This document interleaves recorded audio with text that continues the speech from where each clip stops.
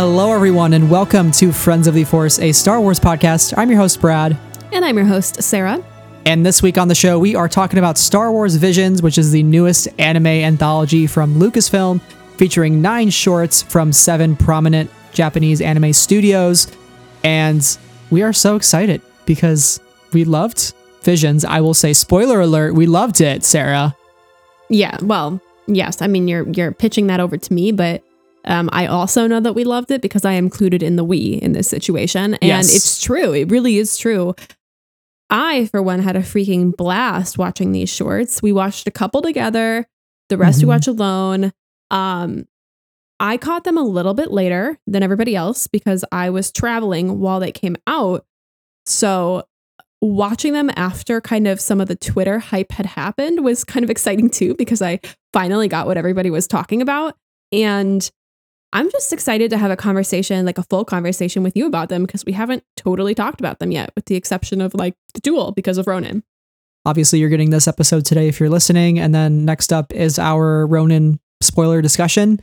So it is Star Wars Visions month here at Friends of the Force, and I'm really excited about it because these stories are taking a galaxy far, far away into a much needed direction in terms of creative potential and creator involvement, and just the breadth of what these stories can do and the types of stories they can tell without any sort of constraints to canon, and to really get the kinetics of Star Wars in a very unique way, like how everything looks just very intense and action-packed and crazy and out of this world, and you get all the excitement of Star Wars within 15 to 20 minutes. Tells like a very contained story in a short amount of time. And I almost felt like as I was watching Visions, I was getting something where I was like, I could see this being a full feature-length film. Yeah. I could see this being an entire show on its own. Like, did you get that sense from Visions, just the power of these stories and like the characters that were featured? Yeah, I mean, I'll first say that like we have been talking about getting new creators in the room and at the table for a long time now. And in some ways that has happened. The Mandalorian, while helmed by Filoni, who has done a lot within Star Wars already, has brought new directors into the mix, like Deborah Chow. You're going to know the rest of them better than me because you enjoyed Mandalorian. So like all these awesome voices that are brand new to the franchise. And, that's awesome. And they're kind of working in somebody else's vision in a way. So to have these anime studios with these specific directors who have done so much work, but now have the opportunity to work in Star Wars because it's not necessarily their medium, to pair them up in this way with Star Wars, I think is so exciting. And it brought so many new voices to the table with regards to storytelling, whether it be canon or not. So I was just really glad to see that, and getting to watch the filmmaker focus and talk about and have them talk about what story they wanted to tell and how they wanted to tell it was so cool. And I learned a lot from those little short behind the scenes things. But I guess going back to your question, did they feel like they could have all been something more? Yeah. And while I don't necessarily think that these stories will have major spinoffs or will be spun into a larger project, the potential for these stories, the headcanon potential for these stories, and I think the solidity of these characters, it's all there. Obviously, we're getting a book that's based on the story of the duel, but I could have seen more of the Ninth Jedi. I could have seen more of Lop and Ocho. I could have seen more of what happened in Tatooine Rhapsody, or I could have seen, The Village Bride totally expanded into a feature-length film. So these stories just have so much going on within them that makes them so rich and fulfilling to watch in 15 minutes. But it also makes me wonder, oh my gosh, I want to know literally everything about that character. But I think as Star Wars fans, we do that for literally every character that crosses the screen as well. We're like, oh my God, he was in the frame for 2 seconds. I want to know him, That's how I felt about the Mon Calamari and Lop and Ocho, who was wearing the knit sweater. It was the same one as the Mandalorian Mon Calamari. Oh my I was gosh. like, oh my God, he's there. They're family. They're the same person. Or for me, it was the Ithorian in Tatooine Rhapsody who's just like bopping Yeah. to Star Waver. And I'm like, Just I want to jamming. know him. I want to be him. And like, he's Mhm. got good vibes. He is the Um, moment. He is the moment. Or like, I wanted to know more about the Sabersmith father in The Ninth Jedi. Like, I want to know about his entire life story. But I Yeah. think that's our nature as Star Wars fans to like want to run to Wikipedia and find out everything we can know about somebody. So while it is unfortunate for us in that way that these are not all feature length things, I love the bite size storytelling that we get with the shorts. I am a proponent of the short film medium for sure. Mhm. Ask me about short films, guys. Ask me about short films. And kind of what you were speaking to about, even if we don't necessarily get a follow-up to some of these stories, sometimes for me, the best measurement of the success of a Star Wars story is like, do I care? Do I care about the characters? Do I care about their trajectory or where they came from, their backstory, like what motivates them? Like, do I want to get to know them on a personal level? And if the answer to that is yes, those are the stories that I tend to like the most. Like I think of Rogue One, I think of the Alphabet Squadron trilogy, I think of Rebecca Roanhorse's Resistance Reborn, and all those sorts of stories, like Lost Stars. Like you care about these characters so deeply. And if you can just find that within such a short amount of time and like continue to catch that lightning in a bottle, that's where the best Star Wars stories come from. Like, do you feel that for you is like an important thing to consider anytime you sit down and watch a new Star Wars, just simply caring? Oh yeah, 100%. For me, everything comes down to character. And not just in Star Wars, but in all the books I read too. If I can't find myself endeared to the character, if I can't connect with them on some way or feel for them or want to root for them in whatever their goal is, then it's a story that's failed. Everything comes down to, do I want to go on this journey with this character? And that's the sign of a successful story, is that, you know, you as an audience member or me as an audience member do. Resistance. So we can't Resistance. neglect Resistance, right? We care about the Colossus, even though the Mhm. show is very whimsical and goofy. It's the characters that make it so cherished for us. Yeah, and you mentioned a lot of books that we also both love, Alphabet Squadron, Lost Stars. I also think of Bloodline, where by the end of those books, you're like, oh my God, I can't believe that this happened. For Lost Stars and Bloodline, it's a little bit more tragic than one would hope for some of those characters. But for something like the Alphabet Squadron series, they all get this ending that leaves us feeling better about having gone on that journey with them. And that's how I feel about Visions. Not that the tragedy is not valid. I love me some good tragedy. I really do. I love a good cry. And we get some of that tragedy in Akakiri. But in all of these stories, I feel better for having gone on the journey with them. Even if the short itself was not my favorite, I got something out of every single one of them.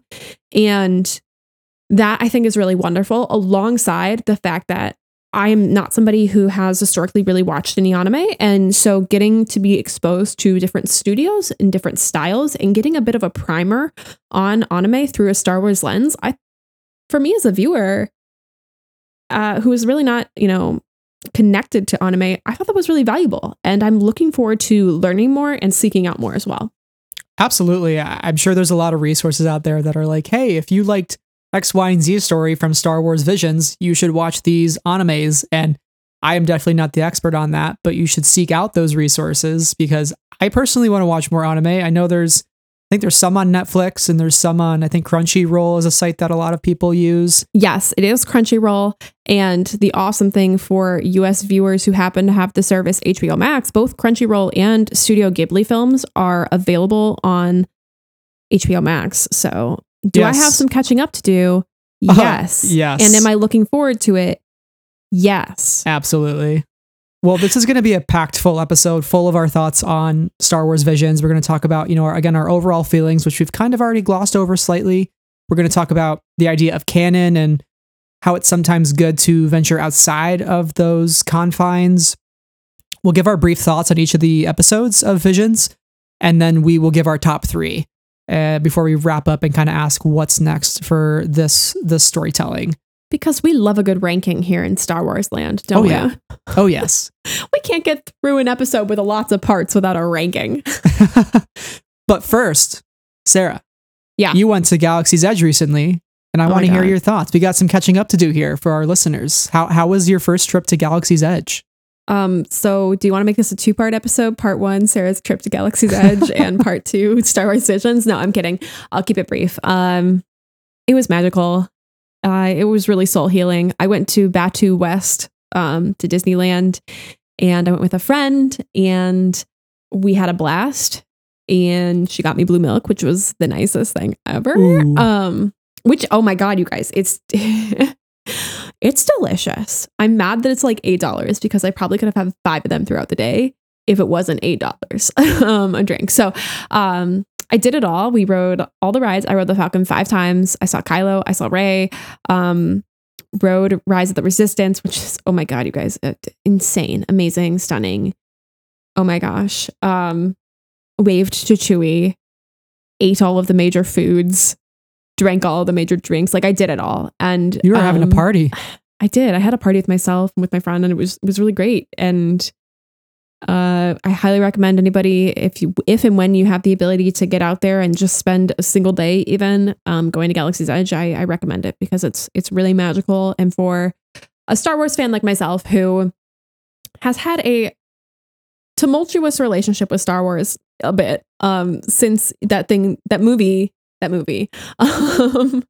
you know, it was really nice to be able to go quite literally back into a time before that movie, since the film doesn't take place into them. I was like, this is Rey Nobody, and she is my girl. This is a little pocket universe that you want to just stay in forever. It was great. It was great. And I cried after talking to Rey because I literally was so starstruck that I could only ask her for a picture.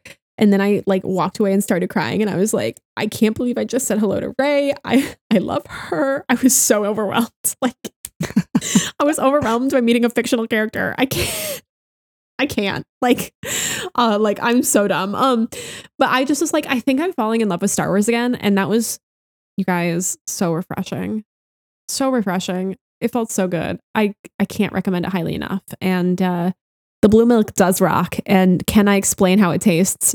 No. Oof. I can't explain it. Well, first, Sarah, I want to thank you for sharing your story here, because I was getting all your updates and I was living vicariously through you. But let's turn it over real quick to something else that is also just as delicious.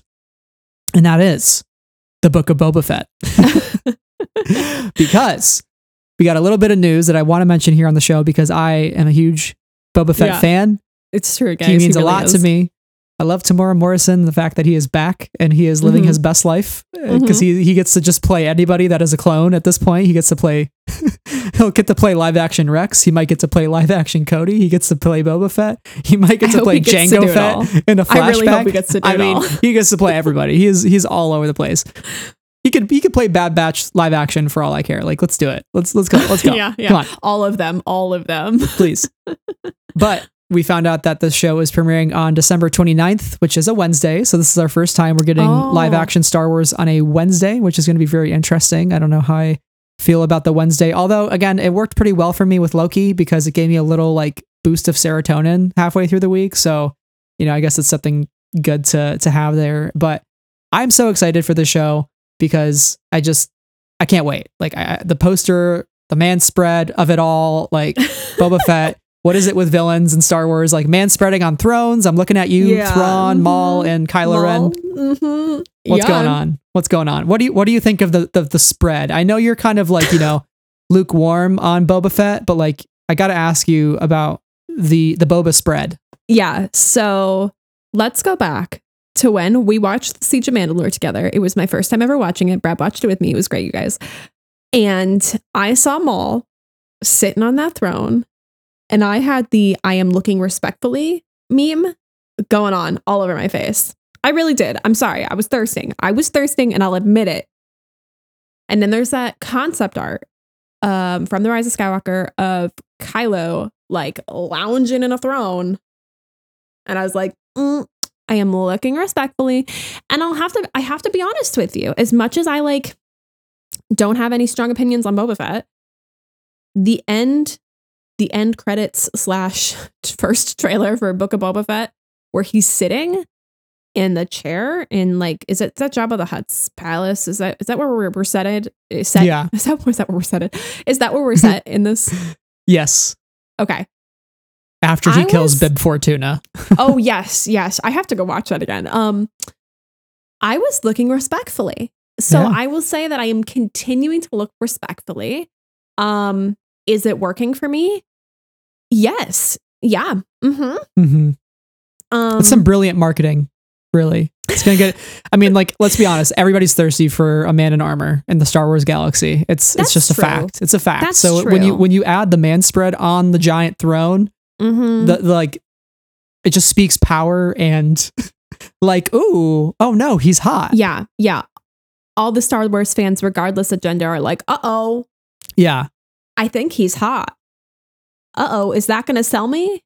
I'm a Boba and Fennec shipper too. Like, I'm on that train. So when you add that element in there, because the synopsis reads that this finds legendary bounty hunter Boba Fett and mercenary Fennec Shan navigating the galaxy's underworld when they return to the sands of Tatooine to stake their claim on the territory once ruled by Jabba the Hutt and his crime syndicate. So like, this very clearly is saying like, this is Fennec's show and this is Boba's show, like together. Like, they are taking back Tatooine. I hope this show explores some of like the slavery aspects of Tatooine. Like, that would be really cool. It'll be interesting how he takes those personal experiences and his upbringing and where he came from to try to maybe liberate some of Tatooine and make it a safer place to live. So I'm excited.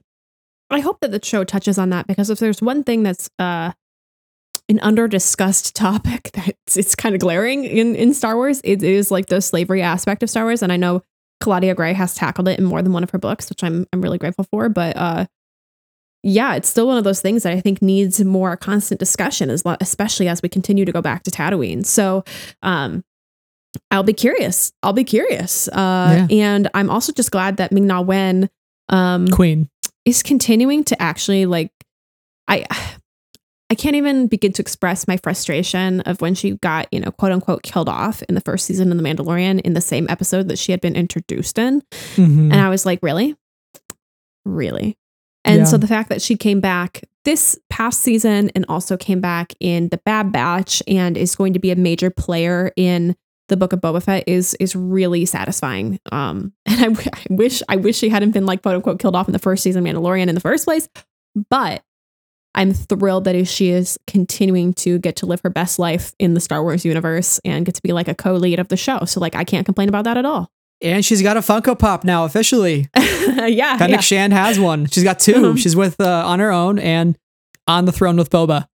Oh, nice. Which I didn't think they were going to give us that Funko Pop, like, on the throne. I was like, they're not going to do it. And they freaking did it. Yeah, I bought it already. I already pre-ordered it. So. I'm not surprised. I just, you're just going to have to carve out a little place in your space to display that one.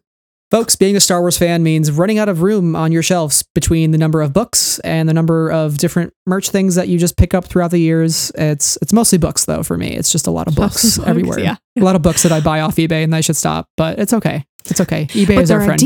It's a deal. but I needed it. It's only $4. Alrighty. Star Wars Visions. I know we gave our thoughts up front about it. First thing I want to ask you is, what were your expectations going into the show? What was your experience like watching the show? Like, what really like jumped out to you initially? What wowed you? What was the factor that just kept making you want to come back and watch even more and just be like, oh my God, like, I just went to Galaxy's Edge and now I'm watching Star Wars Visions and like, I am loving Star Wars. I actually love Star Wars. What? Like, yeah. What brought that magic for you from Visions? All right. So let's go all the way back to November 2020. December? Yeah. The Disney Investor Day. Mm-hmm. Where we sat over Zoom for like 7 hours watching all of that and then reacting to it on the pod. And, some of the stuff that they announced, I was like, this is not going to be for me. And then they said Star Wars Visions, like short films from a galaxy far, far away by, Anime Studios. And I heard new people telling Star Wars. I heard animation. I heard short film. And I was like, oh no, this is going to be my thing. Like, again, as I said up front, ask me about short films. ask me for short film recommendations. I'll give you live action and documentaries. Okay. I just love a short film. Great medium of storytelling. Okay. We've established that. So I was just excited about the idea and the project. And I was trying not to put a lot of expectation on it because I didn't want to overhype myself or put expectations on it that didn't align with the project itself. So the only thing I was worried about is that it would stick too close to what we knew and wouldn't get too new or too exciting, which was stupid of me, but that's my concern always. And then when we saw the trailer, the actual trailer, I had this jaw on the ground. This is so freaking cool. So my expectations were I'm just ready to be wowed. And for me, it lived up to that. I definitely felt wowed. I was intrigued the entire time. I appreciated the different styles of each short in terms of the animation and the storytelling and the stories that they told. So I tried not to get my expectations up, or I tried not to get my hopes up. And ultimately, I came out really impressed. As for the timing of everything, I wish I had been able to watch them, a couple before I went to Disney and, because it was the same day. And then a couple after, but I was staying with family, and obviously family time is really important, especially during this pandemic when I have not been able to see them. So I didn't worry about it and caught them later. And while I was a little bummed that I couldn't catch them at the time they were exactly coming out with everybody else and join in that conversation in the same way, I'm just really happy to have seen them at all. They're just so exciting and thrilling. And for me, what captured me and what brought me back to the, oh my God, I think I love Star Wars energy of it all was just the imagination of them and the fact that every one of them was so different. For me, it's interesting that a lot of them focused on the Force and Kyber and that element of Star Wars. But I loved that they all told a different story within that idea. TOB1 is completely different than the Ninth Jedi, which is completely different than the Elder. Even though they're all kind of talking about the Jedi and the Sith and fighting and that sort of stuff. And then you have something like Tatooine Rhapsody, which is completely different than everything else. So there's something there for everybody. Right. And I think it's really easy for hopefully all viewers of these shorts to find one short that really sticks with them and resonates with them. So that was a very long-winded answer to your question. What was interesting too is this is the first time that Lucasfilm has released everything all at once. We got all the visions at once. Yeah. I think kind of getting it all at once for these specific types of stories, and what they wanted to do and the length of them, I think it really works as a binge, whether you wanted to binge it or whether you wanted to space them out over a weekend or a week, you could kind of choose. But I didn't really feel like I was getting everything spoiled for me online. Luckily, there wasn't too much of that. And I think that was really cool to watch at your own pace and get the breadth of everything at once if you wanted to. And for me, I didn't watch before work. I just came home and I watched everything all in one go. And I was just truly amazed, had a smile from ear to ear, and I felt like a kid. And every time a new episode started and you just drop into a new time and place, you don't really question it. You're just this is Star Wars. Yeah. You don't really ask yourself oh, I think I had to keep kind of reeling myself back a bit because my first instinct is to always go okay, so is this pre-Phantom Menace? Is this between Revenge of the Sith and New Hope? Is this after? I'm just stop it. Just enjoy. Just enjoy for what it is. And I think of Ram Jamaran, don't try to think of things in the parts of the whole as for what you want them to be, but as for what they are. Yeah. And I think you really have to approach Star Wars Visions through that mentality. You just have to appreciate it and watch it and engage with it for what it is. And not what you want it to be or what you expect it to be, but just for what it is. And it's some really good storytelling. I'm just really impressed with the quality of it and getting it in the specific medium, especially considering the Japanese cultural influences on Star Wars through things Kurosawa's films like Hidden Fortress and Seven Samurai. And it's really nice to have Star Wars reflect that culture finally and made from people who are within that culture. And it's long overdue, but I'm glad that it's finally happened. 100%. And, it's been clear since the beginning that, and George Lucas has stated multiple times that he's been influenced by Kurosawa and these Japanese storytelling and that sort of stuff. However, a lot of the sources for Japanese elements in Star Wars have not been properly attributed or talked about, specifically considering something like Padme's wardrobe. A lot of her styling has been based on specific images from Japanese history. So I think Star Wars can continue to do a better job at acknowledging its influences. But at the same time, I do think that it's really, really wonderful that this particular project is specifically allowing Japanese storytellers to tell the stories that they want to tell within the Star Wars universe and give them the freedom to tell them in the way that they would hope and that they would want to. And one thing that I really took away from the filmmaker focus is that many of these storytellers really have a fandom history with Star Wars and had watched it at a young age or had been inspired by it at some point and dreamed of, being able to tell a Star Wars story like many of us do, and finally getting to be able to tell that story with the reins kind of off and saying, like, you tell a story you want to tell. It doesn't have to be within the confines of what we already have. Feel free to remix it or change it or do something completely different or bring your own history to it. I think it's really valuable. So I hope we get a second season because it would allow, there are more anime studios out there. We know this. So to get either some of these filmmakers back or to get brand new voices in the room, I think it's a win-win for fans and for creators alike.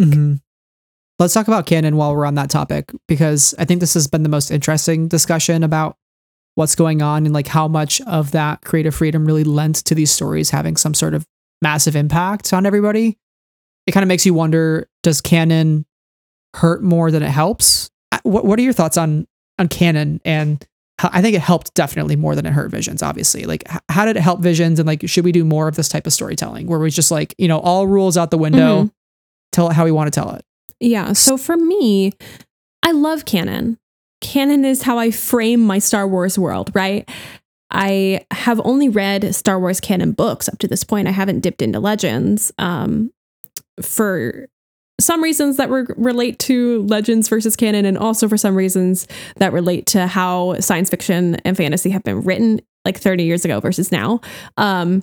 But for me, canon is great because canon allows us to kind of have an idea of the bigger picture, to think about the ways that things cross over and connect. And there's enjoyment in that, especially as people who spend a lot of time looking at and analyzing Star Wars and talking publicly about it for an audience. There's a consistency to that I appreciate. At the same time, screw canon, throw it out a window. Like, I don't care, So while I do care and while I appreciate the structure that canon gives audiences, I also think it is too rigid. And especially in the Star Wars storytelling, when we are, and by we, I mean, I think creators at large are still stuck in 1977. And I don't mean that all as a bad thing. But I do think that it can be a trap at the same time. Of course, the original film is, and like, the original trilogy are such a cultural touchstone and like such a moment in history and pop culture history that, of course, they're going to be key going forward. At the same time, Star Wars has appealed to multiple different generations because the stories that are being told to that generation specifically to appeal to them. I'm a prequel kid. I live for the prequels. They are special to me, and their story, to me, often ranks above the original trilogy. And when you kind of fall into the trap of 1977 all the time, you don't create these brand new stories all the time. Does that make sense? Where I'm going here with this? Yes. Yeah, absolutely. Because if you keep mining from the same well, you're eventually going to reach the bottom of that pit. Right. And I think creatively that you don't want to do that, right? So, not to say we shouldn't use those that iconography from 1977 of because course. it's always going to influence Star Wars in some way. But I think something Jon Favreau said from the making of Mandalorian, which I really loved, was like Mandalorian season 1, they didn't want to do things that were inspired by Star Wars. They wanted to do things that George was inspired by. Yeah. Right. Sure. So they're getting like to the heart of like what made Star Wars Star Wars. It's not Star Wars didn't derive itself from itself. It derived itself from culture and like monomyth and mythology and like all these things. It's not, Star Wars is just like its own new mythology that is changing and evolving and should be a little malleable. Yes. Because that's when the best stories are told, is when it kind of, you can kind of form it to what you want it to be. But, obviously pay respect to it and treat it with care at the same time. But also there needs to be a little bit of freedom in that. Yeah. So I guess the reason why I say throw canon out the window is because some of the most exciting storytelling comes when you're able to bend the rules a little bit. And I go back to my favorite, pseudo legends book, which is The Legends of Luke Skywalker, which are the stories real? Are the stories not? Some of them are clearly not real, but fishing in the deluge, that could have happened, and it's just bending the rules a little bit about what Star Wars can be. And I think that's what's exciting. And that's what makes Visions exciting. Like the idea of the twins, and there's a lightsaber that cuts a Star Destroyer in half, like, and they're all breathing in outer space. That bending of the rules is what makes that short fun. And what makes it exciting. And so I don't think bending the rules is bad. And I hope that Star Wars continues to want to twist the rules a little bit and see how malleable it all is, because it is malleable. And I think that some people think it's fixed, if that makes sense. What I'm here to say, too long, didn't listen, is that mining from the past can be good, but we also should mine from other places in order to and in order to be able to twist it and mold it and create something new. Okay, that's all I have to say. Likewise, having a canonical framework is also a good thing. Yeah. But like every story doesn't need to necessarily fit that. Yeah. Right. Yeah. And I think of things like when people, I feel kind of silly talking about canon because it's like who cares? Like who really cares? I just want good storytelling. But I think it's important to acknowledge and talk about as we discuss Visions, because this is like one of the first things that I think we've gotten since the kind of the Disney reset with like, this is going to be the canon now. This is the first thing we've gotten that's kind of been like, oh, let's do it outside the box a little bit. It's okay. Let's just try something new. Right. Yeah. So it's definitely an important conversation to have. And I'm like really excited about it. And it was definitely to Visions' advantage. Yes. I think when I first heard that it wasn't going to be canon, my immediate thought was like, oh, does that devalue the work of the creators? Right? Because everything exists within this canonical framework. And then I had to take a couple minutes to think about it and was like, no, because this allows them to do more. And ultimately, I think that really paid off. And having that choice to exist outside the bounds of canon is really refreshing in a storytelling that's existed for 40 years inside this kind of tight framework over the span of like 50 years. Yeah, exactly. So it's cool. It's cool to see things clearly derived from that, but completely new at the same time. It's like the Ewok movies. Like they're not canon. Yeah. But they're fun as heck. They're fun. Like I love those movies. We had such a good time watching them and talking about them. Yeah. And we haven't watched Droids or Ewoks yet, but we'll watch that at some point, and I'm sure we'll find something in it that we love. And that's the fun part about this is like, not all of these shorts have to be for you, but you'll find the one that you just really enjoy, and you should give it a shot. Keep an open mind with this, because I think this is some of the most refreshing storytelling that we've gotten in Star Wars in many, many years. And I think a lot of it is due to the fact that there is just, the sky's the limit. You can just do what you want, tell the story that you want to tell.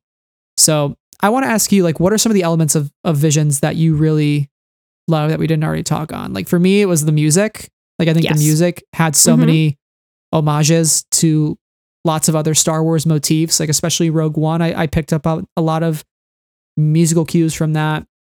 Village Bride and Akakiri had some really standout music as well. Yes. The duel kind of had like a Duel of the Fates, like choral music playing. That was something that stuck out for me. Like, did you catch that with some of the musical beats in there? Yes, I did. For me, we can talk about this more when we get into the shorts themselves, but the music really allowed some of the particular shorts to stand out. Akakiri sounds completely different than every other one of the shorts, which makes it bold and scary. And, you know, you're really scared for the characters because you're like, oh, I can see it coming. He's walking right into it, you know? And same with The Village Bride. It's got this melancholic kind of sad yet reverent sound to it. And that's when we watched together. And I immediately got emotional because I was like, oh, this is beautiful. This is beautiful. And the story that it's telling me is something that is heartbreaking and necessary. And I think it's pretty great that it clearly pulled inspiration from the music of Star Wars, but also traditional Japanese music and traditional Japanese instruments. In The Village Bride and the filmmaker Focus, they talk about some of the instruments that are used. And so they use the sho, the shamisen, the koto, and the shakuhachi. Please, I apologize if I mispronounce any of these things. But these are all traditional Japanese instruments that are clearly featured in that score, which makes it feel all the more special and authentic. And I, for one, really appreciated that as a music nerd and as just somebody who loves to learn. So the music is incredible. Yeah. Give me the album, drop the album. I'll listen to it all the time. One of my favorite things about Visions is that they didn't lower the bar whatsoever in any area. Like they treated each component of Visions, like the score, the effects, the sound mixing, the acting, all of it is as quality as anything else. Like you would think like, oh, they're 15-minute shorts. No, they like compose this like with an orchestra, this music. Like I was watching the behind the scenes on The Ninth Jedi, which to me, my favorite score is that short. And like the moment when the father lights up the lightsaber for the first time and the music that plays, like you really feel the emotions of that scene just from that. And they even talked about like how that was like a really like triumphant score there in that moment. And the fact that lightsabers have not been seen in quite some time. And like when he lights it up and you hear that music, like you almost feel like you are a part of this galaxy that's like, oh my God, I haven't seen a lightsaber either. You know, like, I haven't seen a lightsaber for 100 years, even though we see them all the time. But it's like you feel that just from the music. Like you feel the importance of that moment and what it means for those characters, that like this weapon is in this man's hand and it's being lit and like it worked and he created it. And now they have these devices again that the galaxy hasn't seen for decades. And that's magical. You don't often get that in Star Wars where like a score brings you to tears. Yes, I do. Well, you do actually, but you might not expect a short film to have as deep of an emotional impact with the music as like an epic film, but it does, and it works really well. And that was something that surprised me the most.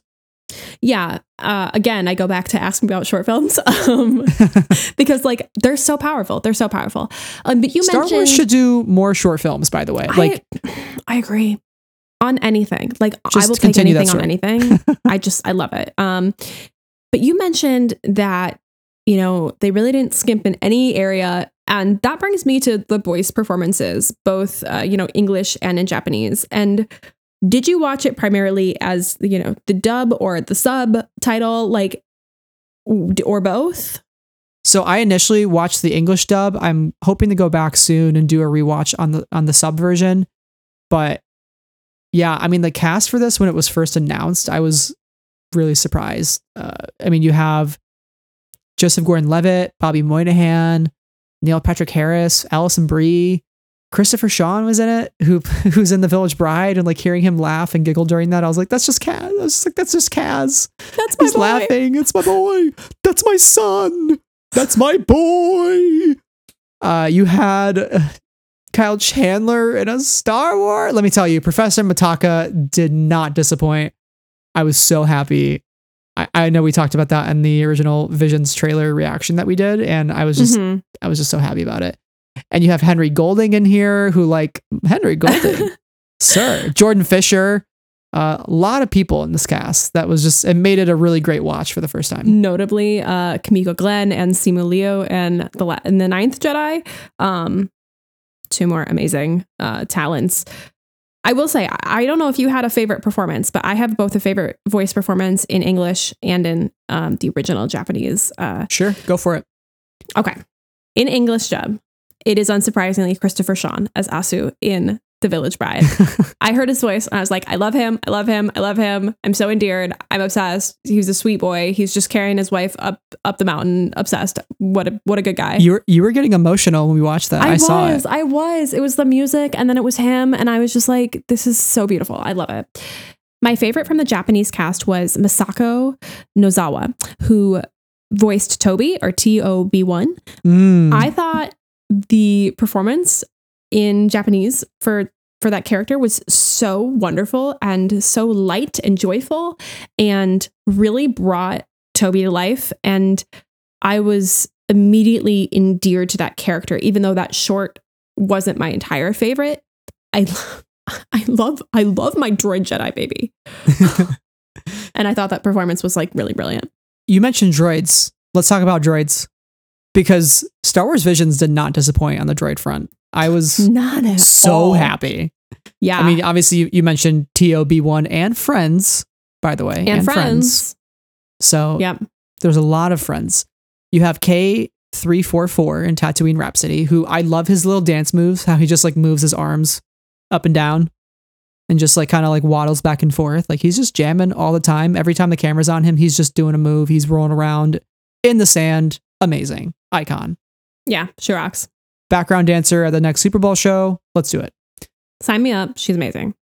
Then you have B2ON and R Duo from the Twins. R Duo. R Duo is a precious baby boy who is perfect and would never do anything wrong. He's just there to help and here to be a pal and here to also pilot that X-Wing while you slice the Star Destroyer in half. You know, big mood. Then you have TD4 from La Pinocha, which TD4. Oh my God.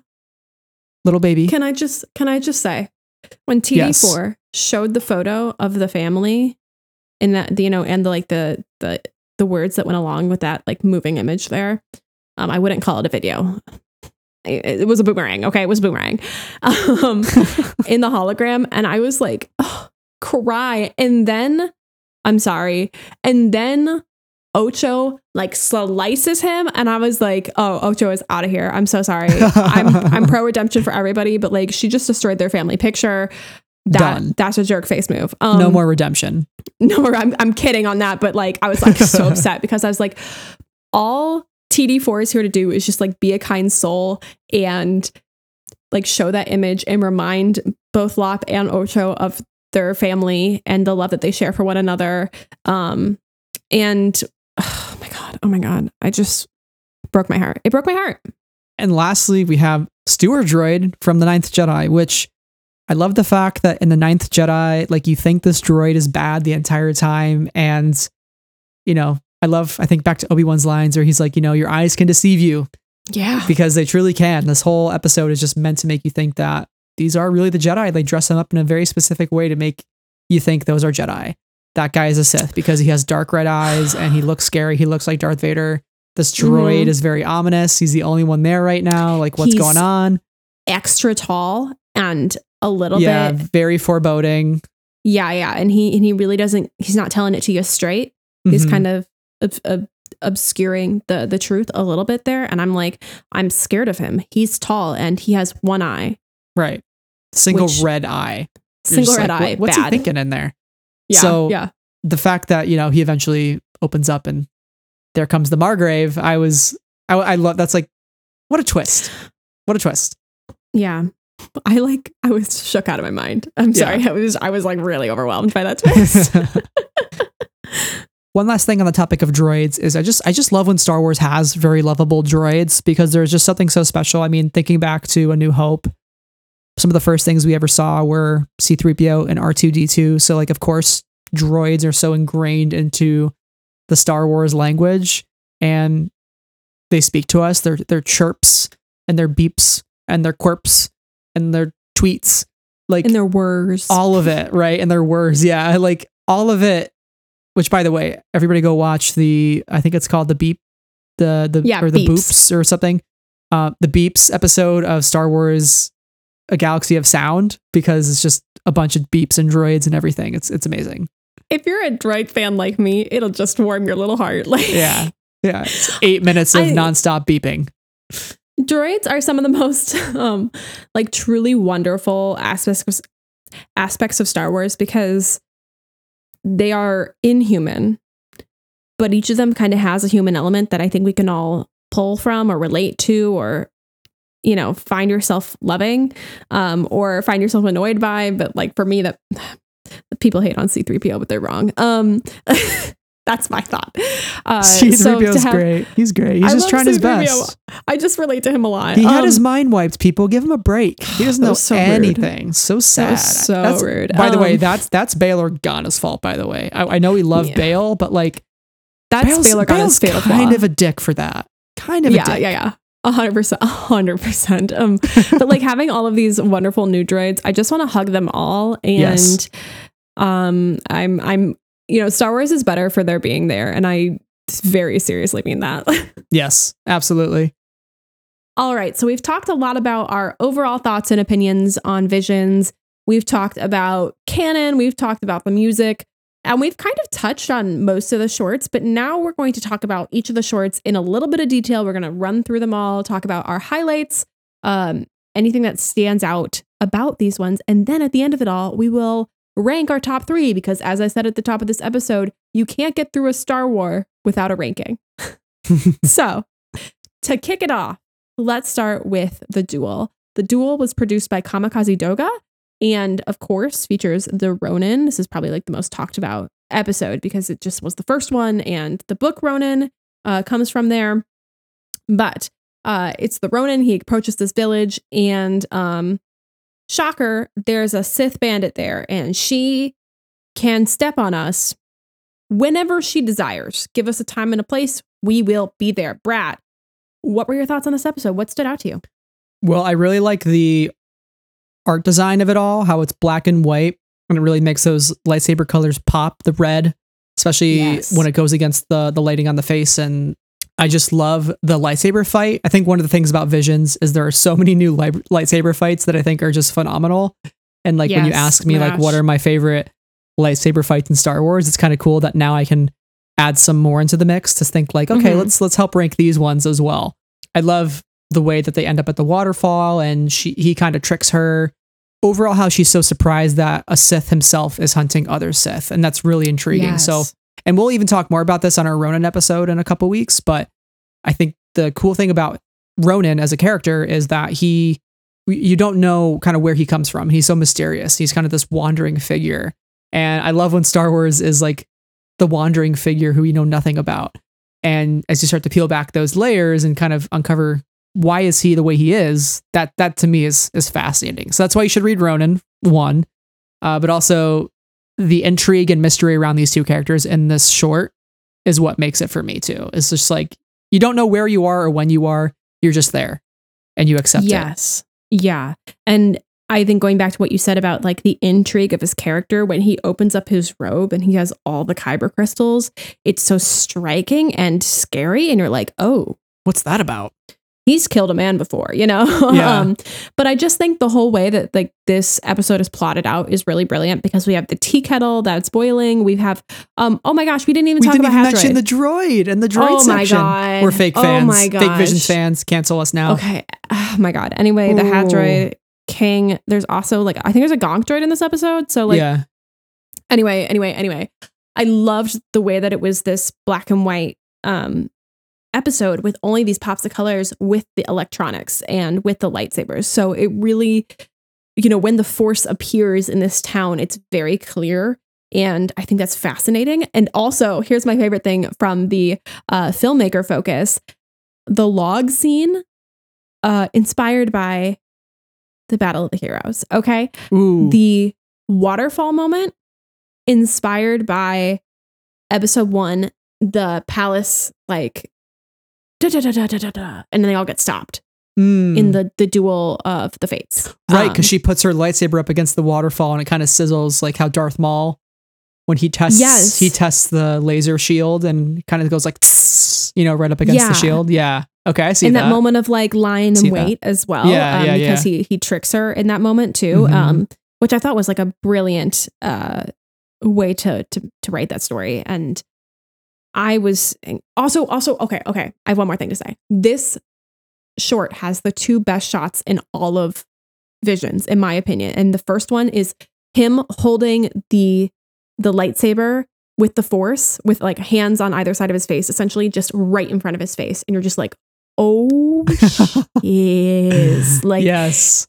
it is so striking. And then the moment he pulls out his lightsaber and the camera just gets longer, essentially, and it's kind of Mhm. following his arm outwards. Yeah. Brilliant stuff. I absolutely live for it. I'm very much considering like changing all of my computer backgrounds and phone backgrounds to like that image. But right now I have art from our podcast as my computer background. So like I'm a little hesitant to give it up.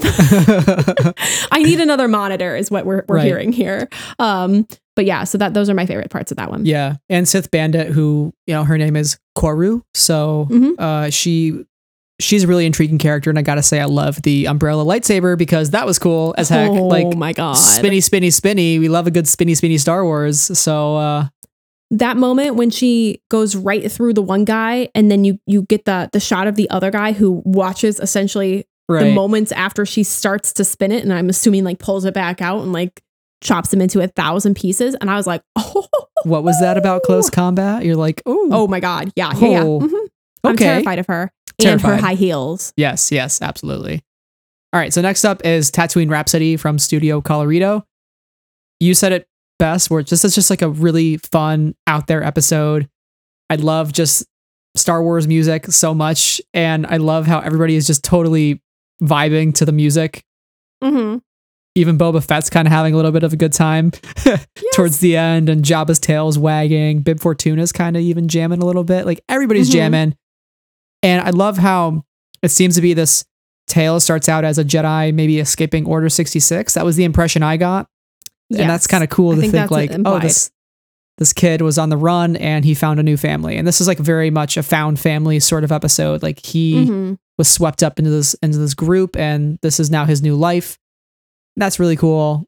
And I got to say too, like hearing Tamora Morrison's voice was really special, and having him as Boba Fett, seeing Slave One, it was all great. Everything was great. It's definitely like not my top episode, but like it's still very, very, very good. Like I'm not saying it's bad. It's just like it was a lot of fun. Like I had a very good time watching it. It's definitely something I will revisit. Yeah, I think for me, I just had a great time watching it because the story is so out there. But also, you know me, Brad. You know that I love in-universe Star Wars music a lot. I really do. Anytime a book introduces a new genre, I'm like, I want to know what it sounds like. Was any of this high-pitched scatterbop, you think? I don't think so. I don't think we've heard high-pitched scatterbop quite yet. I think this might be slightly closer to something like Rec Punk. Okay. I feel that. It's got a classic like, rock and roll vibe. We're really rolling here. So I think high-pitched scatterbop's going to be a little bit wackier, more like acid jazz, perhaps. So anyway, those are my thoughts on Star Wars genres of music. But what I love about this story is how they all come together, and they really rally for Geezer, and they really take him in and refuse to let him go, and they ultimately change the course of his life. And the power of music. Like, it's fun, it's ridiculous. The setting of the story is absurd, but it makes it a great time because the way that it's filmed, you're coming into is it Boonta Eve? You're coming into like the stadium, and it's a familiar setting expressed in a completely different way. And I thought that was really fun. All right. So kick us off with our next one.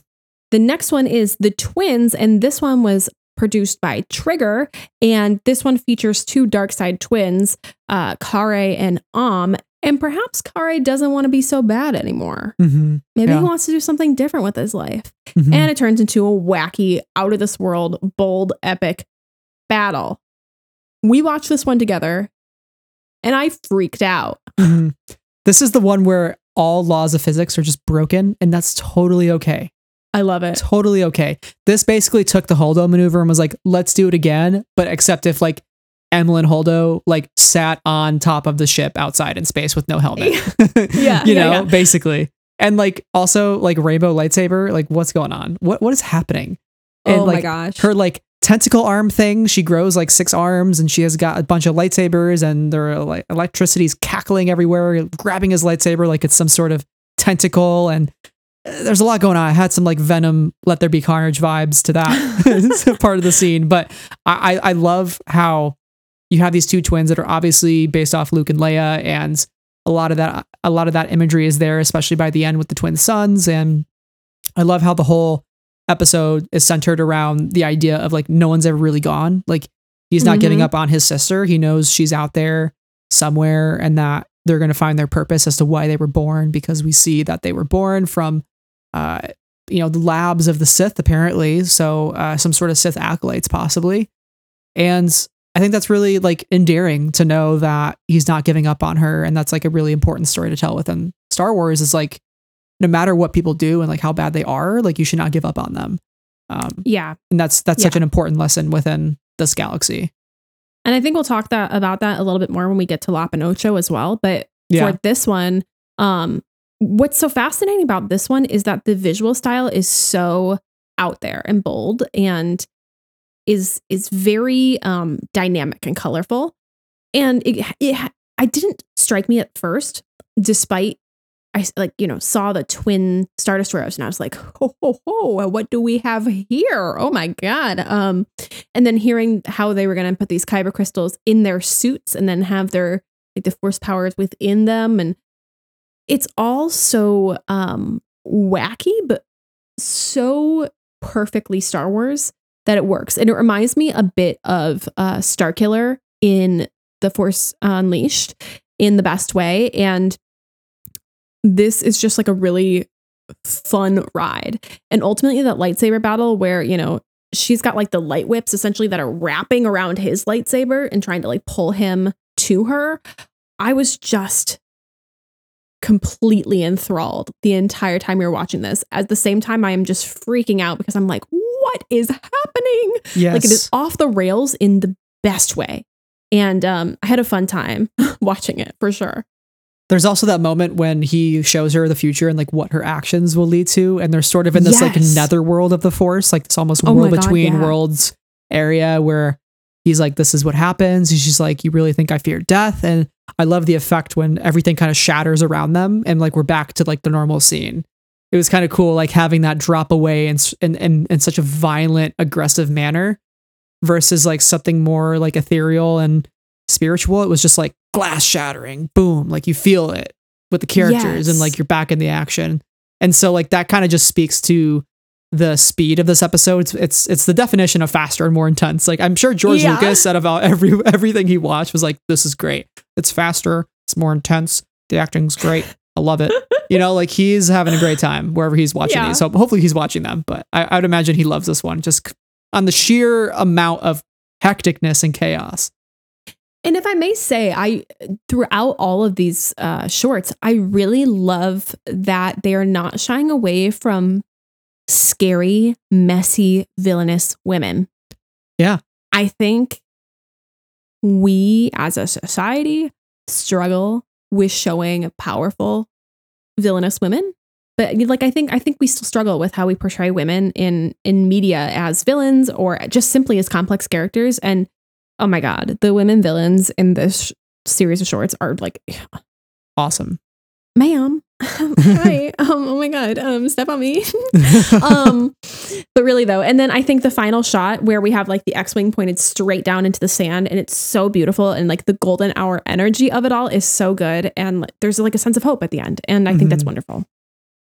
Next up, we have The Village Bride by Kinema Citrus. And my gosh, can we talk about the heels? The heel moment? The heels.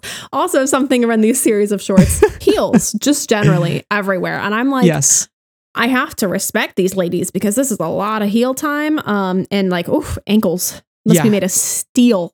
The moment that F's heels like clicked open and I was like, what is happening? Like she is the coolest. She's one of my new favorite Star Wars characters easily. Like her mask, the way it's taken off and you see at the very end, she's like, I'm a Jedi and she's got she's holding the bolt in the air and she flips it back at the guy and all the music starts swelling up.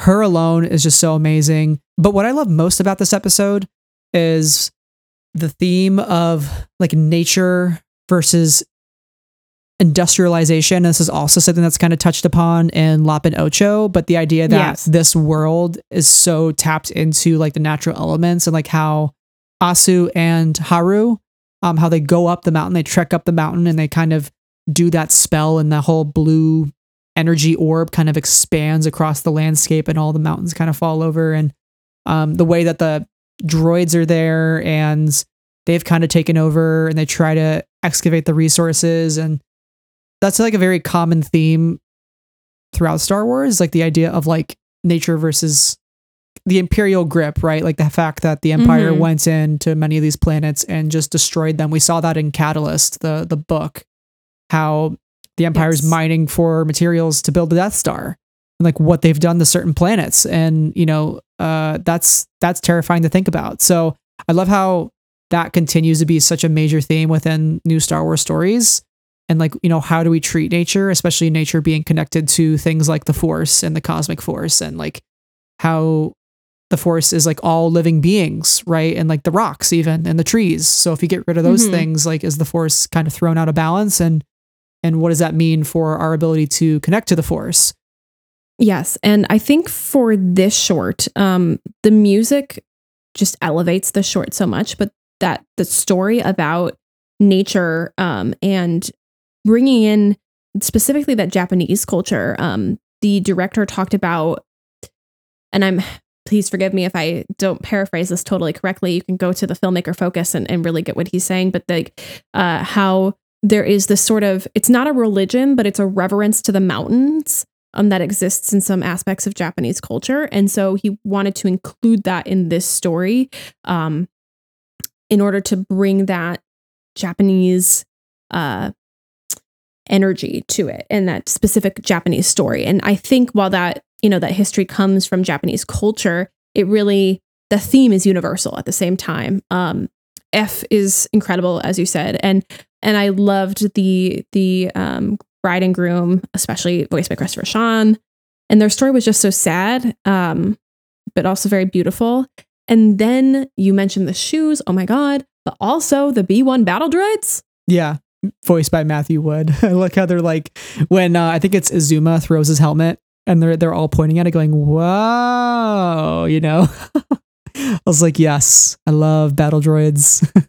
Yeah, so there's like a lot of good moments in this one, and this is the one that I really would love to see expanded all the way out to a feature, because I was like, I could get more of this, you know, nature versus, you know, Empire kind of energy. I could get more of F. I could get more of these lovers and this culture that exists in the mountains. I want all of it. And our friend Kirk on Twitter, she was like, Village Bride is my everything, and I had not seen it yet, and now I'm also like, Village Bride is my everything. It's fine. Yeah. By the way, too, her carvings on her yellow lightsaber, that's like a thin blade, like a samurai sword. Thin blade. Oh my God, so cool. I forgot to mention so that. Awesome. Yes. Yeah, that was awesome. The fact that she like zips through the guy too. I'm just like, what is happening? And then he just like falls to the ground. Yeah. And you just see his body fall out of the frame. Oh my God. Love that for me. Okay. Yeah. This brings us to the next short, which is The Ninth Jedi, produced by Production IG. And this is a bit of a two-parter in the stories that it's telling. It's got this father-daughter story, the Sabersmith and his daughter, but it also tells the story of this young Jedi who is called to this, you know, far remote planet because they've mined Kyber and they've made some lightsabers for some Jedi. So he's there with some others, and not everything is what it seems, Brad. Something that I learned from watching the documentaries for these episodes was that originally this was going to be 2 separate episodes.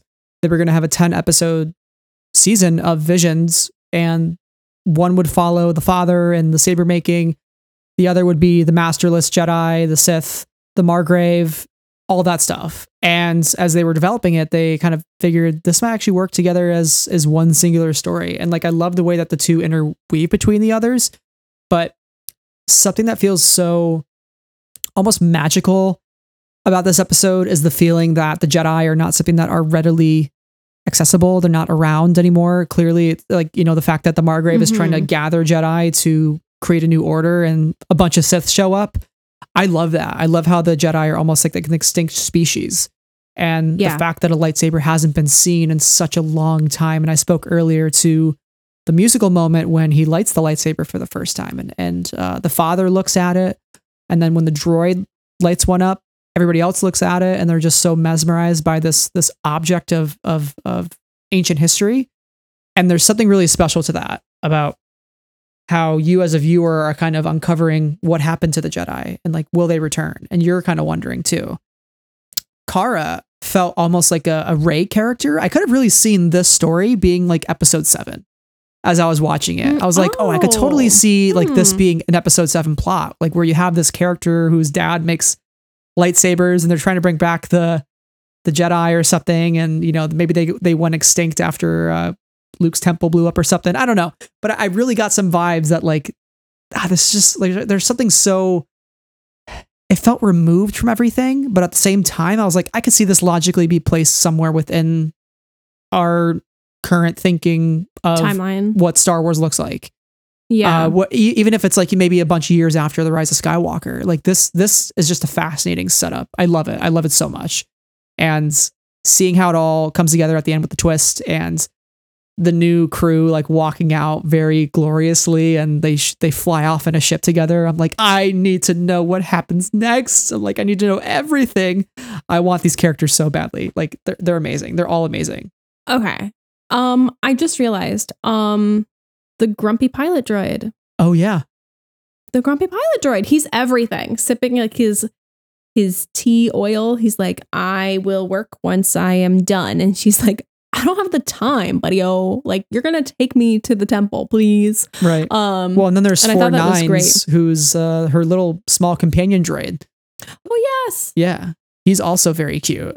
Love droids. Oh my gosh. So many good droids. I love if you're watching the lightsaber fight at the end. If you look in the background, you see 4-9's kind of like running around, just like waving his arms. He's like, stop the fighting. Huge chopper energy. He's and a pacifist. I love that for him. Yes. Yeah. One thing I thought was really fascinating about the lightsaber like lore of this episode is the fact that the lightsaber kind of shifts shape and color depending on who is wielding it. And I think it was so cool that, the first moment where the sabersmith picks it up, his is a bright blue lightsaber in the very classic style. And then Cara picks it up and it is kind of nebulous. It's translucent. It doesn't have a color. It's the wrong length for, her dimensions as a person.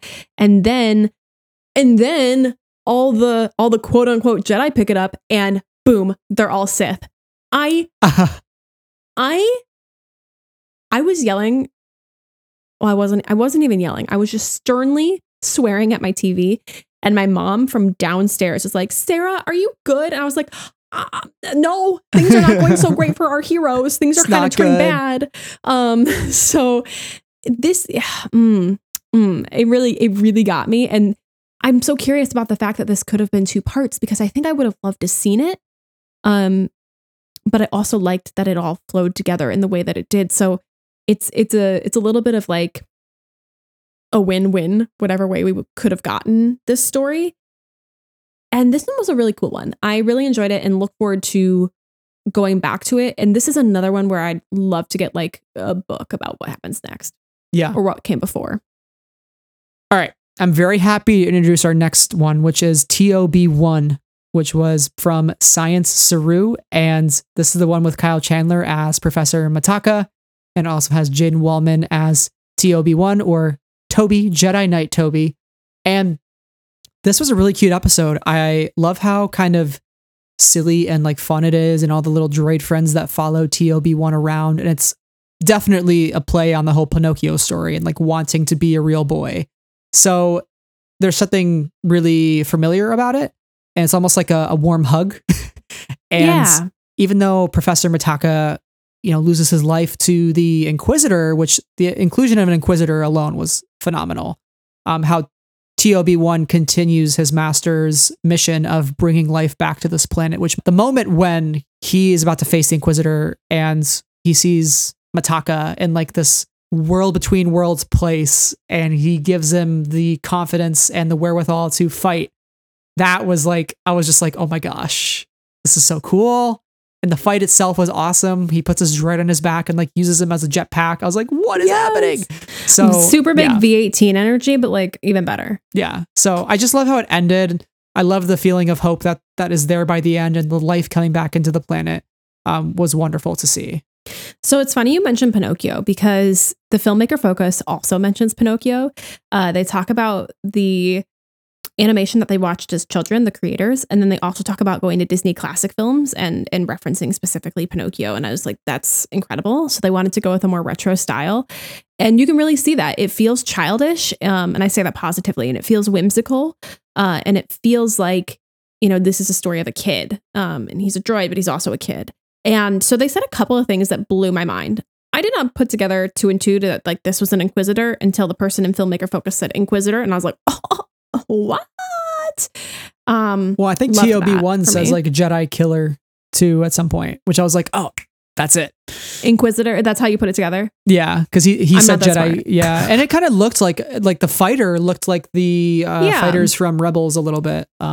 Yeah, but I just did not put it together. So I had fun in the Filmmaker Focus when I did that. Yeah. But it also says that the Jedi droid maker Mitaka is hiding out post Order 66. So it kind of places it within the timeline that we know. Interesting. And then the other thing that one of the filmmakers says was having them in that spirit world, essentially. He says it brought back memories for when Mitaka said Toby, and he changed kind of into that boy. It said he brought back the memories of the boy.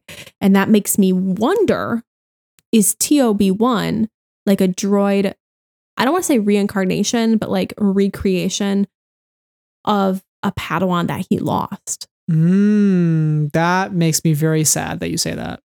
I know. And also the loss of Mitaka's life makes me sad, to be really honest with you. But I think what's watching that Filmmaker Focus, it gave me so many more layers to the short that hurt, but were valuable.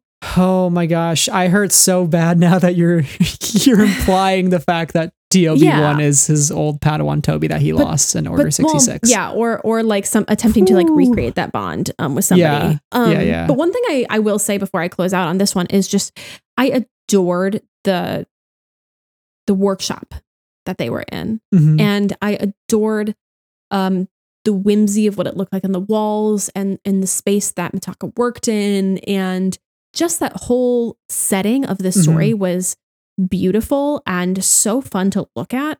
That alone makes the short worthwhile. Also the zany sounds. You hear a lot of sounds while you're in the workshop, and it kind of feels like, you know, like you're twisting things, you're pulling things, you're bopping. It's twist it, pull it, bop it. Yeah. It literally feels like you're like inside of a bop it, because you're hearing all these like little noises. And like in my mind, I think of like TOB1 and Mitaka like tweaking certain things and building things. And that's the impression that you get from being within that workshop, just on the sound mixing alone, which is really cool. Mm-hmm. That brings us to our next short, The Elder, which is the second short from Trigger. This one features a Padawan and a master who are traveling to a distant planet, and they come across crazy old man? Yeah. Crazy old Sith man? Mm-hmm. And his battle is very interesting. And then they have a conversation afterwards. And I think this one struck others more than it struck me, but I'm willing to like relook at it and get more from it. I think it was fascinating the way that the Elder was depicted and his sabers. And I also think that the comment that the master makes at the end when he says, it was not me who killed him. You know, if I had fought him when he was younger, he would have bested me, essentially. Mm-hmm. It was time that got to him. Yeah. He says he couldn't win against the weakness that comes with age. No matter how powerful you become, no, it will not last forever. Yeah. I just found that to be very interesting and something that I look forward to sitting with and revisiting in this short. Mm-hmm. So what did you get out of this one? Yeah, I think it boils down to that final conversation. What distinguishes a Jedi from a Sith? And a Sith is someone that seeks immortality, that wants to live forever, that wants to gain power. And they feared to lose it. That's why like Palpatine, I think he always just somehow returns, is because he's quite literally clinging on to his mortality Yes. and immortality and trying to live another day and grow more powerful despite whatever condition he might be in. So it kind of felt like the elder was almost fighting that battle, and like maybe each victory he gains a little bit of strength to keep him going. And that's what this was going to be, you know, another 2 Jedi to kill, and all right, on to the next one. I live another day. But for a Jedi, it's a Jedi's kindness in their heart, and that's what Tajin says to Dan. He says, you know, you will grow great eventually. It's not to say you won't gain power or you won't gain greatness, but just remember not to forget your training and your kindness. Those are the things that make you you, right? So, but a Sith doesn't have those things. They forget their training because they embrace the dark side, which is not trained.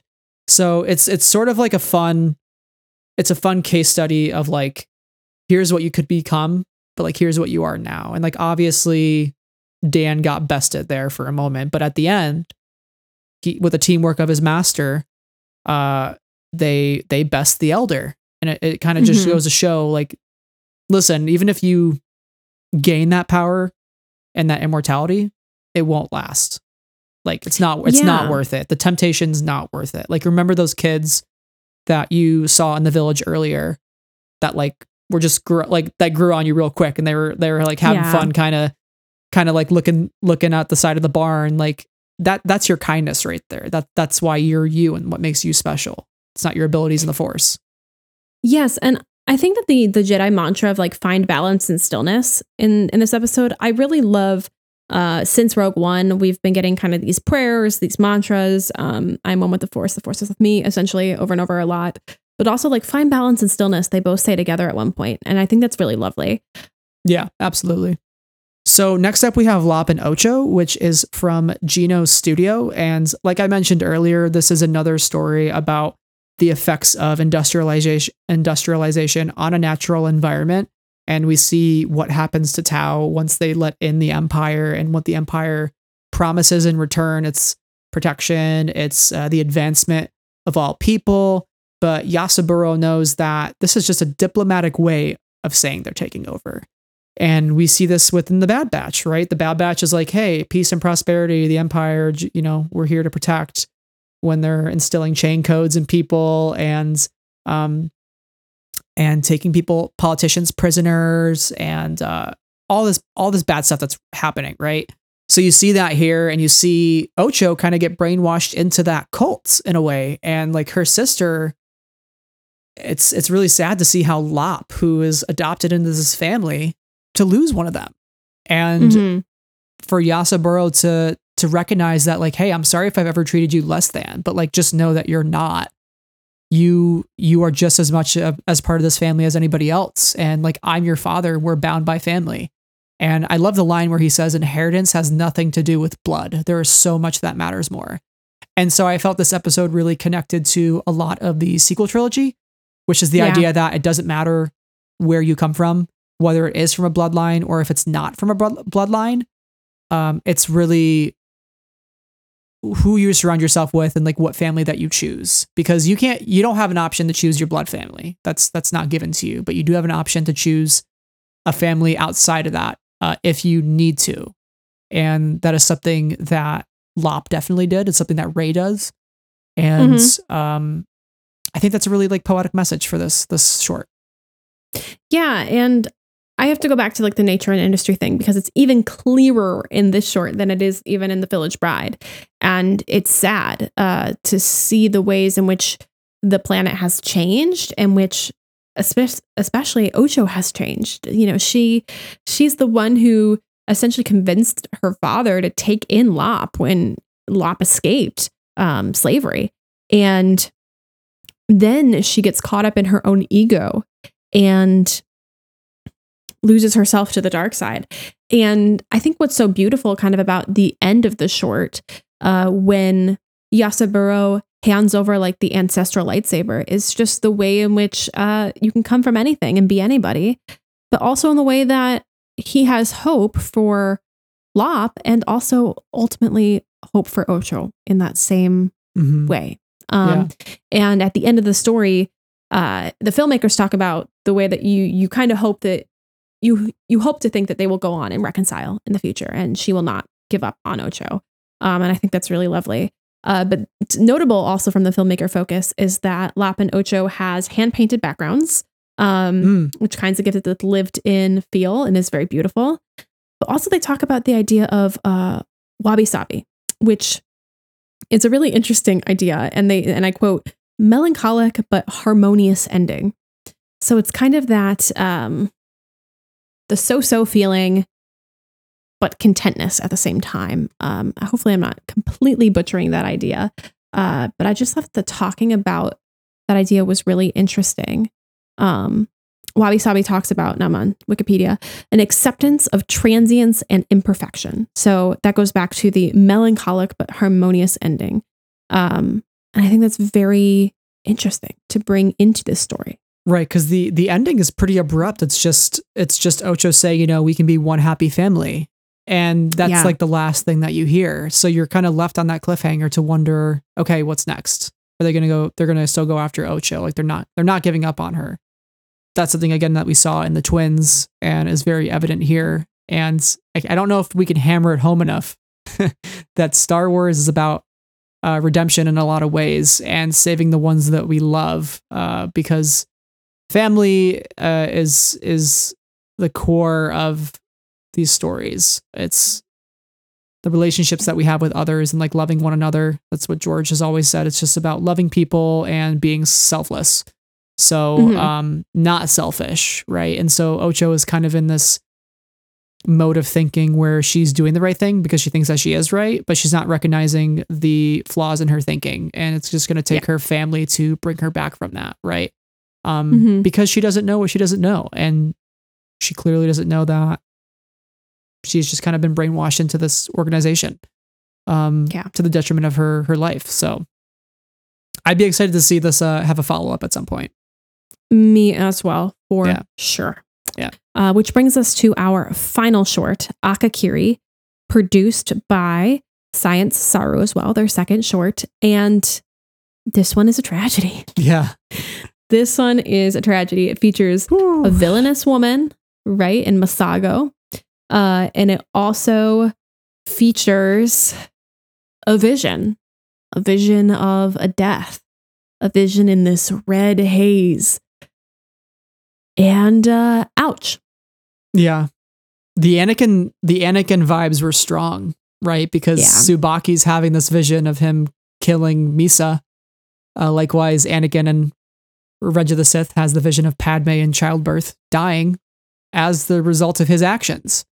Did you see that coming with her being the one that he's having the vision of? Did that come as a shock to you? And I actually went back and when I rewatched it, you can see Masago kind of using the Force like a puppet against Misa.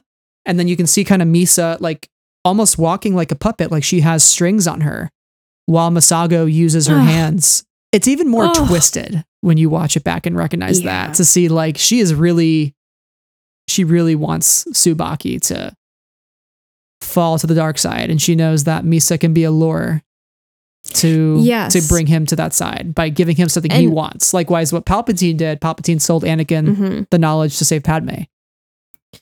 Yes, and then with this short as well, like Tsubaki gets the warning that he's walking into his own destiny, and he's walking into a bad destiny, and that he will be tempted despite his love or despite his care for Misa. And ouch. But I guess it's worth noting the title. So I mentioned red haze earlier, but Akakiri quite literally means red fog. And the word Akakiri together, so like Aka means red, Kiri means fog, and then together the word means custody, as in the connections between people. It's really good and it's deeply upsetting, and I feel like I don't have anything intelligent to say about it, but I'm just upset about it in the best way. We get that flashback of them, and I was like, oh God, they love each other. Like, oh no. Yeah. Like, oh no. Yeah. And to just watch like Misa wake back up and see his fall, it's very Romeo and Juliet-ish. Like, what have you done? and it hurts. I don't really feel like I have more intelligent things to say other than like my own feelings about it. But I will say that the filmmakers also said that this one, alongside The Duel, were inspired by Kurosawa. So really notable to mention that influence as well, which makes me feel like I really, really ought to go back and watch Kurosawa's films. So, yeah. Oops. But anyway, sadness. Akakiri is sadness. Well, we've gone through each of the stories now, and I want to ask you, what are your top 3 favorite? And I know, this isn't set in stone. I'm sure these always change. Like our Star Wars rankings change all the time. That's just like part of being a Star Wars fan, is like it can change at any given moment, depending on the season, depending on the weather, depending if I've had morning coffee, mood. It could change. But where are you right now with your top 3? Right now, like I had a lot of trouble putting this all together, but the ones that I am thinking about now are number 3, The Twins, number 2, The Duel, and number 1, The Village Bride. Just like a slight rationalization for those 3. The Twins was just so epic in scale that it's hard to ignore. The Duel is so exciting to watch, and it was the first one that I saw, and I love the colors and the way that those 2 shots that I talked about when we talked about it, they're just so brilliant. And then The Village Bride, like the music. No, I will not shut up about it. Do not make me. It's so brilliant. But also just having this conversation, I think more about Tatooine Rhapsody and Akakiri. So, what are your top 3? Well, right now, Ninth Jedi steals the cake very easily for me. I think it's just the long form storytelling really works, and how the 2 plots come to a head at the end. It was just so excellent. Just so, again, intrigue, wanting to know more about this time and place. It just excited me as a Star Wars fan. I just wanted to know everything about that world and live in it for even longer. The Village Bride, for many of the reasons we already listed. And right now at my number 3, I have The Duel, because maybe it's just the fact that it's the first one I saw, and I love the animation style, the black and white composed against the red of the saber, and all those images, and just the battles themselves, and obviously Droid with Straw Hat is a big pull for me to crack into my top 3, so we can't forget him. But that's where I'm at right now, and those could change in the future, but those really jump to mind. Maybe honorable mention to Akakiri, because I do love a Star Wars tragedy, and I love how that was composed, specifically with the editing and the music. And the visions kind of flashing, and also the change in the color at the end when Tsubaki kind of comes to, and after his eyes change color and the entire environment is red. Like that alone, I was like, shit, this is some good stuff, right? And the point of view looking up at Masago when her eyes are pure red against her dark silhouette, I was like, that's chilling. That's chilling. So I could see that cracking into my top 3 potentially. For sure. And I think the more that I watch these, the more that this will change around, or my feelings will evolve. And I look forward to that, because there's just still so much to enjoy about these shorts. To close it all out here, I think we've talked a bit about, wanting this show or this, project to get a second series, wanting more of these stories to expand out into larger stories of some sort. Do you think it'll actually happen? And what's the future of all this? I think we'll get more visions for sure. And I think that because if Lucasfilm is paying attention, they will see how the Star Wars fan community has rallied around these stories, and like the fan art that's being shared, and the appreciation for everything. And again, the fact that you are involving new creators and expanding the franchise in a way that hasn't been done in quite some time. I think it's very important to continue that work. It could be, again, like you said, new anime studios. It could be some of the same ones.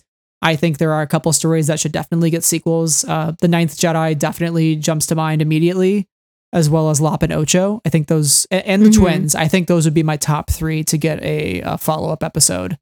But I would love to see like a 10 episodes. That'd be awesome. And like executive producer James Waugh, in an interview with Cinema Blend, he said, could Vision scale into other places? We're having those conversations right now of how far we want to take it.